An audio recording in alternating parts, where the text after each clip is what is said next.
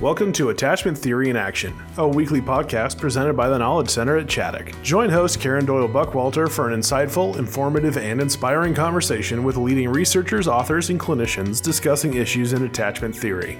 Today, Karen welcomes professor and author Dr. Carol George to the show to discuss her work in developing the Adult Attachment Projective Picture System. Part 2 will be released on April 26th.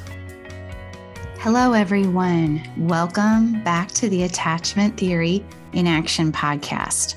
I am your host, Karen Doyle Buckwalter, joining you here from Chaddock for another great and exciting, I hope, episode of the podcast. Today's guest, I am absolutely thrilled to be able to introduce you to. And for those of you who are familiar with attachment research, her name is going to be very familiar to you. Today, I am going to be interviewing Dr. Carol George, and we are going to be talking about the AAP, which stands for the Adult Attachment Projective. But first, before she joins us, I want to give you some information about her really esteemed background. Dr. George is a professor emerita of psychology and a distinguished research fellow at Mills College in Oakland, California, where she has co-directed for 21 years the Mills College Infant Mental Health Program. Dr. George is an internationally renowned attachment expert and teaches courses and training in attachment theory and assessment. She received her doctorate in developmental psychology from the University of California at Berkeley in 1984. Dr. George developed the adult attachment interview with Drs. Bain and Kaplan. Before working with Dr. West, who she developed the adult attachment projective with, she also developed the attachment doll play assessment for children ages 4 to 12 and the caregiving interview for parents of children prenatal through age 12. The development and validation of these assessments helped her in terms of her development of the AAP, or again, Adult Attachment Projective. Dr. George has researched many aspects of attachment. She's written many research articles and book chapters on adult and child attachment and caregiving. Her books include the Adult Attachment Projective Picture System, which again is what we will be focusing on today, as well as books with others, including Attachment Disorganization, which was published in 1999, and Disorganized Attachment and Caregiving, which was published in 2011. In addition to all of this, she's the assistant editor and on the editorial board of Attachment and Human Development and director of the International Adult Attachment Projective Training Consortium. Dr. George does extensive clinical consultation, integrating attachment in treatment across the lifespan. Many of our listeners know how much I love the adult attachment interview and my own training and use of it. So this has got me kind of walking on cloud 9 that we are going to be able to have Dr. George with us on the podcast today. So please stay tuned. Our interview will be coming right up. Supporting children and families who have experienced great loss and endured extreme trauma is a daunting task. At Chaddock, we have the experience and the longevity to understand the type of support needed to keep the best and brightest engaged with this work. This July, the Knowledge Center at Chaddock launches the Developmental Trauma and Attachment Institute for helpers who seek to be rejuvenated and revitalized in their work with children and families. This type of renewal and confidence is a natural byproduct of gaining specialized knowledge, advanced skills, consultation, guidance, mentorship, and most importantly, being in a community providing the experience of being seen and understood. We have designed an experience and a soft place to land where all of these needs will be met in one central place. For more information on the Developmental Trauma and Attachment Institute, to join the waitlist for more information, or to sign up, visit tkcchaddock.org. Well, Dr. George, as somebody who loves attachment theory and attachment research, I couldn't be more thrilled to have you with us today on the Attachment Theory in Action podcast. Thank you so much. We're going to be talking today about the adult attachment projective, but you have several other measures that you have helped to develop that contributed to the journey of coming up with the adult attachment projective. And I wondered if you could just briefly speak about some of those. I think that was interesting for our listeners. Sure, because there's always a history. So it all started with the adult attachment interview, which you and your listeners are likely well familiar with. I know you said you were a reliable judge. The adult attachment interview is actually a product of my dissertation when I was working with Dr. Mary Main in her laboratory as a graduate student. And we collaborated with who is now Dr. Nancy Kaplan, who continues to use the interview, AAI. Yes. And the AAI, as you know, is a very laborious task, fascinating, that will be relevant to the AAP in a bit, especially after transcribing the entire, as a graduate student, I transcribed the entire set of Mary Main's original transcripts. Those were my dissertation transcripts. And so, wow. No computers at that time, IBM Selectric. Thank goodness for many years of practicing piano scales, I think. Oh, so amazing to hear that. Wow. A member of our lab was Dr. Judith Solomon, then a graduate student. And she and I have been colleagues for 45 years. And we launched in directions that were different than what Mary Main basically wanted us, in part because we were mothers and we were interested in what John Bowlby calls the caregiving aspect of the attachment caregiving relationship.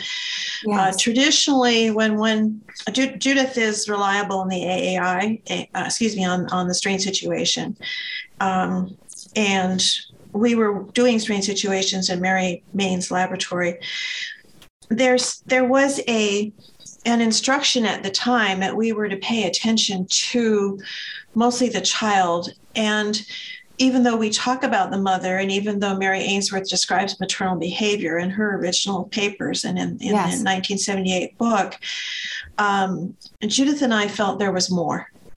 And so now graduated, we launched off on our own, basically, and also explored areas that were of interest to us. And one of those areas was the caregiving system. So we developed we had permission. I have to acknowledge Dr. Arietta Slade, yes, who was very generous with her parent development interview and gave us permission to modify and use that interview. The modifications were basically shortening the interview in a research project that Judith and I were involved in for mothers and kindergarten-age children in our community. We evaluated that. Judith and I have always taken a different approach than the adult attachment interview in our thinking about our work, and that also influenced the AAP very much. We were interested in what John Bowlby described were the defensive processing portions of attachment theory, which have not been explicated by any other researchers except for she and I, and then for Mac and I in the Mac West and I in the yes. AAP. May I comment on that for a minute? Please. So as I was reading your different articles about the AAP to prepare for this, I'm so glad that you're bringing up this point, because I'm like, why don't I know about these processes? Like, surely, as somebody who has worked so much with the adult attachment interview and read so much about, I'm like, wait a minute, what? How did I miss some of this? And so it's a relief almost for you to say we're the ones that decided to hone in on this. It wasn't being written about other places. And it was very rich. You see, Mary Main was not a psychologist. Very rich. Mary Main was a philosopher and came into her graduate work in psychology through her interest in philosophy, her degree in philosophy, which is why the analysis of the AAI is organized around coherence and discourse. Yes. And I know that you've read and others have read the history of the AAI analysis plan, which she developed. Even though it was part of my dissertation, the actual interview, I was busy raising 2 children trying to finish a dissertation, and she went on ahead with Ruth Goldwyn originally, and then Eric Hesse came on the scene some years later to develop the analysis system, which is quite brilliant, but it doesn't really, in my view, tap the core principles, all of the core principles that John Bowlby and Mary Ainsworth described. So yes. Bowlby, being a psychoanalyst, was interested in defense. Yes. Mental representation is an extrapolation of psychoanalytic theory. And he finally got to defensive processing in his Lost book, the 1980 volume, and tried to describe how excuse me for breaking off my sentence. I think he was trying to simplify basic psychoanalytic defenses, which in some venues get a little out of hand. There's so many of them. Yes. And he was trying to simplify how it was a person could basically repress. And he talks about repression. What were the processes involved in repression? And at the time of his writing, there was a cognitive revolution happening in psychology, and he was well versed in what we would call cognitive information processing, which is now just called cognitive theory, in addition to being well versed in Piagetian cognitive developmental theory.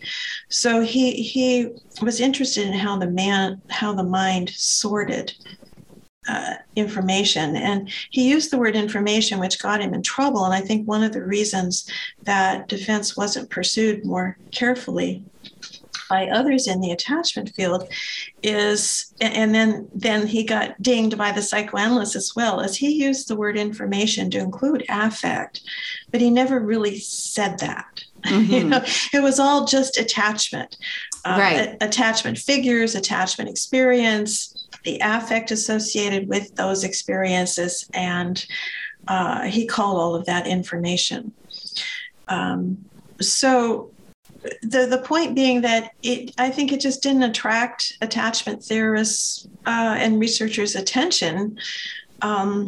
He wrote about it strictly in terms of loss. Judith and I picked up his model and attempted and succeeded in operationally defining how you would measure these 3 forms of defense that he described. One was called deactivation. A second was called cognitive disconnection. The word cognitive got him in trouble again. That was his version of splitting. And deactivation is a bit like denial. I don't know that we ever made a explicit link to the psychoanalytic defenses. And the segregated system was his third, which was what he considered to be repression. And he describes at length what the elements of repression are in ways that elaborated on psychoanalytic thinking. And so that led back to the caregiving interview. When Judith and I were reading what mothers were saying, we noticed that it was very important to put emphasis on the specific examples that they gave. Now, I know the AAI talks about how people give examples or fail to give examples and uses that information, but we pretty much, in contrast to the AAI, we force mothers to give examples. We'd say, tell me about the last time about you and your child together. Yes. And this is a path that then deters away from the AAI style. And I think it's even more explicit than even what Arietta Slade asked for in her parent development interview, although she does ask for examples. And it was through the use of examples and listening to how mothers describe their experiences with their child that we could then operationally define these different elements and then test, of course, based on the strain situation with the children. That was our validity test, a convergence. Did our analysis converge with what the children were showing us? Yes. We expanded that. This is all kind of happening at the same time. We expanded on that approach with a second measure, which we call the adult attachment doll play assessment. And again, with the generous permission of Bob MD and Inga Bretherton and the people who were part of the MacArthur research group, we were permitted to use a set of story stems that we thought were most related to attachment. Bob MD's work was originally geared towards moral development. Judith and I already had, at the same time, a set of doll play stories. When something is happening, everybody's doing it, right? Right. We had a set of doll play stories, but we liked theirs better, which is they were simpler, they were to the point. I don't think we ever even analyzed the stories that we developed with that group. That was the same group where we developed the caregiving interview. But then when we went on and used the doll play with another cohort. Again, our research centered primarily on children who were in the 5 to 7 shift. Another blank area in attachment research being the entrance to middle childhood. And we had strained situations thanks to Mary Main's work with Jude Cassidy, which was then extended with the MacArthur group to the Cassidy-Marvin system of preschool attachment. And again, operationally define these defensive processes for children in their doll play. Yes. So those are the measures that mostly contributed to the AAP. By the time Malcolm West, who my colleague Mac, who sadly is now no longer with us, got to the AAP, it was clear that the AAP was a really different kind of measure than the AAI, and that the way one approaches coherence and of course, it was not autobiographical. One tells stories to hypothetical characters that are portrayed in pictures, that there's very little of the AAI in the AAP. He tried to capture some of the scales from the AAI, particularly the coherence scale, and it was a boondoggle. Years and years and years. We could do it, but yes, it didn't help us understand the representation. Yes. Well, one of your articles, well, several of them, does this lovely job of giving some of the stories that are given and then kind of matching them with the classification. And so I read those, trying to superimpose what I know about the AAI, and it didn't work. No. I can't. I had this predisposed idea. Oh yeah, I'm gonna probably kind of get this pretty easily, and then I was reading them, and my brain wasn't connecting. And then as I read more, I'm okay, this is why. It really is quite different. What's different are two things mainly. One is that it's not a biography. Right. So we're not engaged in a conversation with an interviewer or a therapist about what happened. And the other is it's short. Yes. And so the question is, how do you extrapolate? And I think this is true for all projective free response measures. How do you extrapolate psychological meaning from so little? Mm-hmm. Right. And what happened with that is that we were able to, I was the person who was primarily responsible for the content, the defenses. Mac and I shared the content coding, and he was responsible, of course, for generating the picture set in the first place. So This was a project that he had started, that he invited me on to do concurrent validity with the AI. I was delighted to join the project. But as it turned out, I ended up being in a role, again, thanks to his generosity. I've known some very generous people in my life, colleagues, and I ended up being more of a contributor than we ever thought would occur, because using an AI-based approach with coherency, he was able to differentiate secure and insecure, but he was not able to differentiate the patterns of insecurity.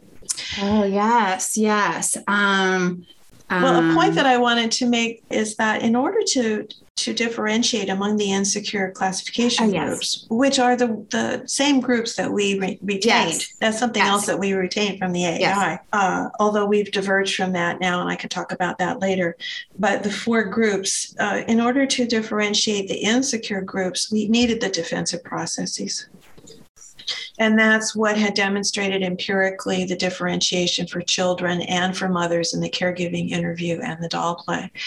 And so it was a painstaking process, but we used the children's themes, we used the mother's words, we used the client's words, and our research participants' words, and we basically developed a pretty, what our people who are learning the AP think is a pretty intricate system of evaluating words, which is what you were reading in the examples of the stories that you saw.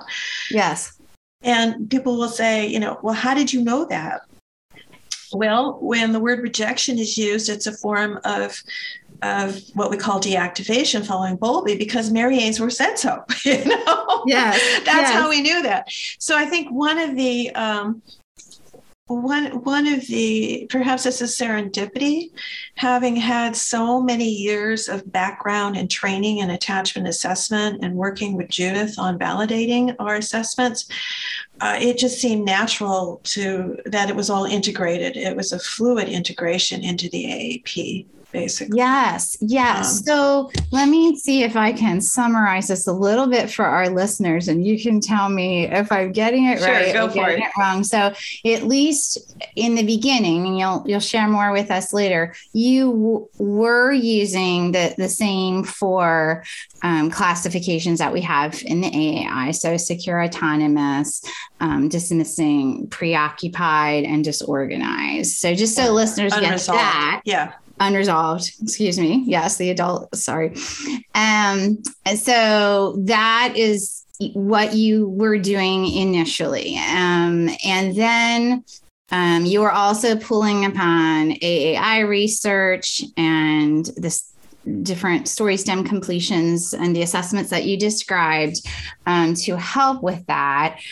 And you then came up with 7 pictures that, or before that, came up with these 7 pictures that we're going to be talking about that are the projective, that can find the same, it can correlate with what the adult attachment interview classification gives, except it can do it more quickly because this assessment takes about a half hour, right? Yes, that's correct. Okay.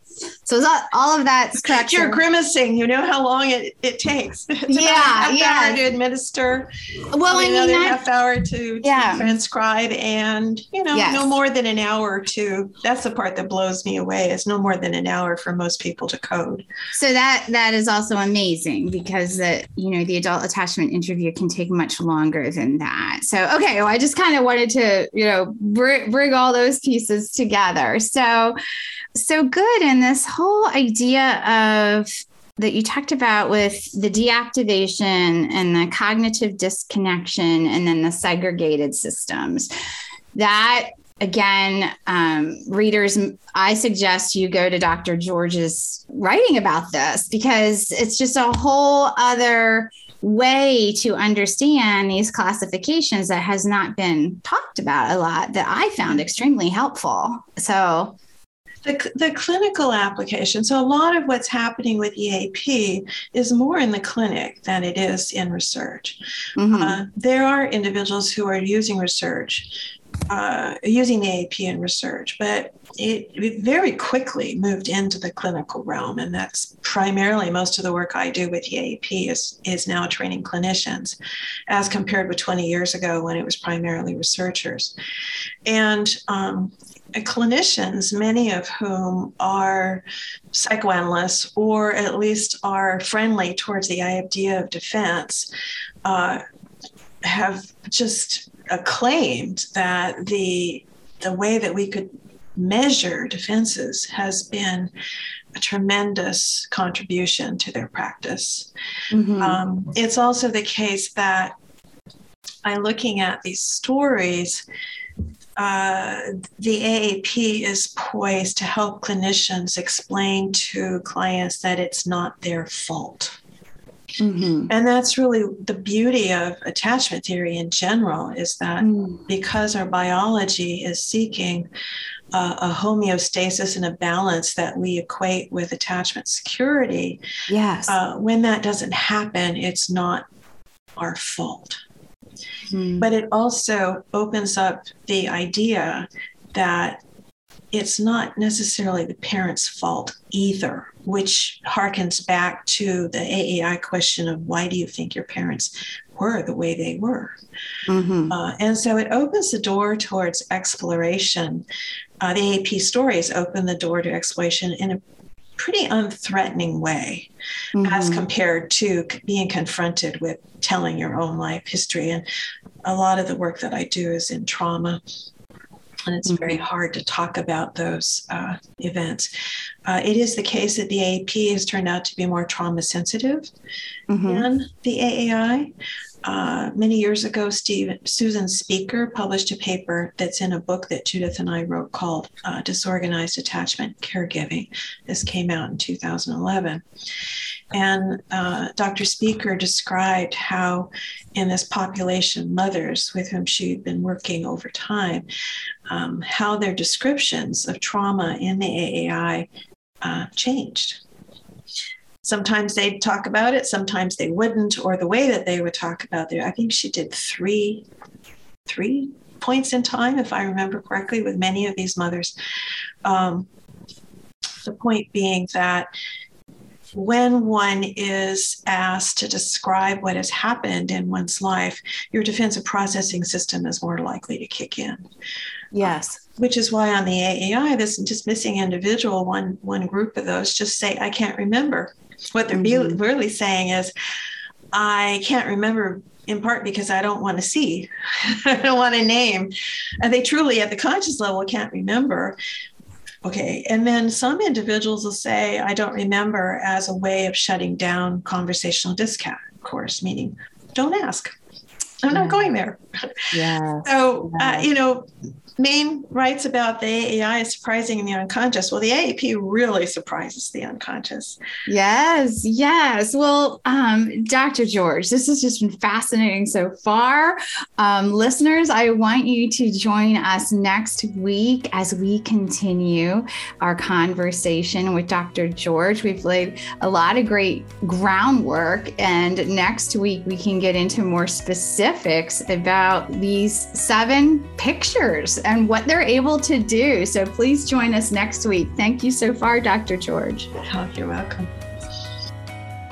Thank you for joining us for this edition of the Attachment Theory in Action podcast. Please follow our site, tkcchaddock.org, or subscribe wherever you listen to podcasts for future episodes. If you enjoy our podcast, please leave a review and share with your professional network. For additional resources, training opportunities, and blogs, please visit tkcchaddock.org. We hope you'll join us again as we continue to explore the world of adoption, trauma, and attachment theory.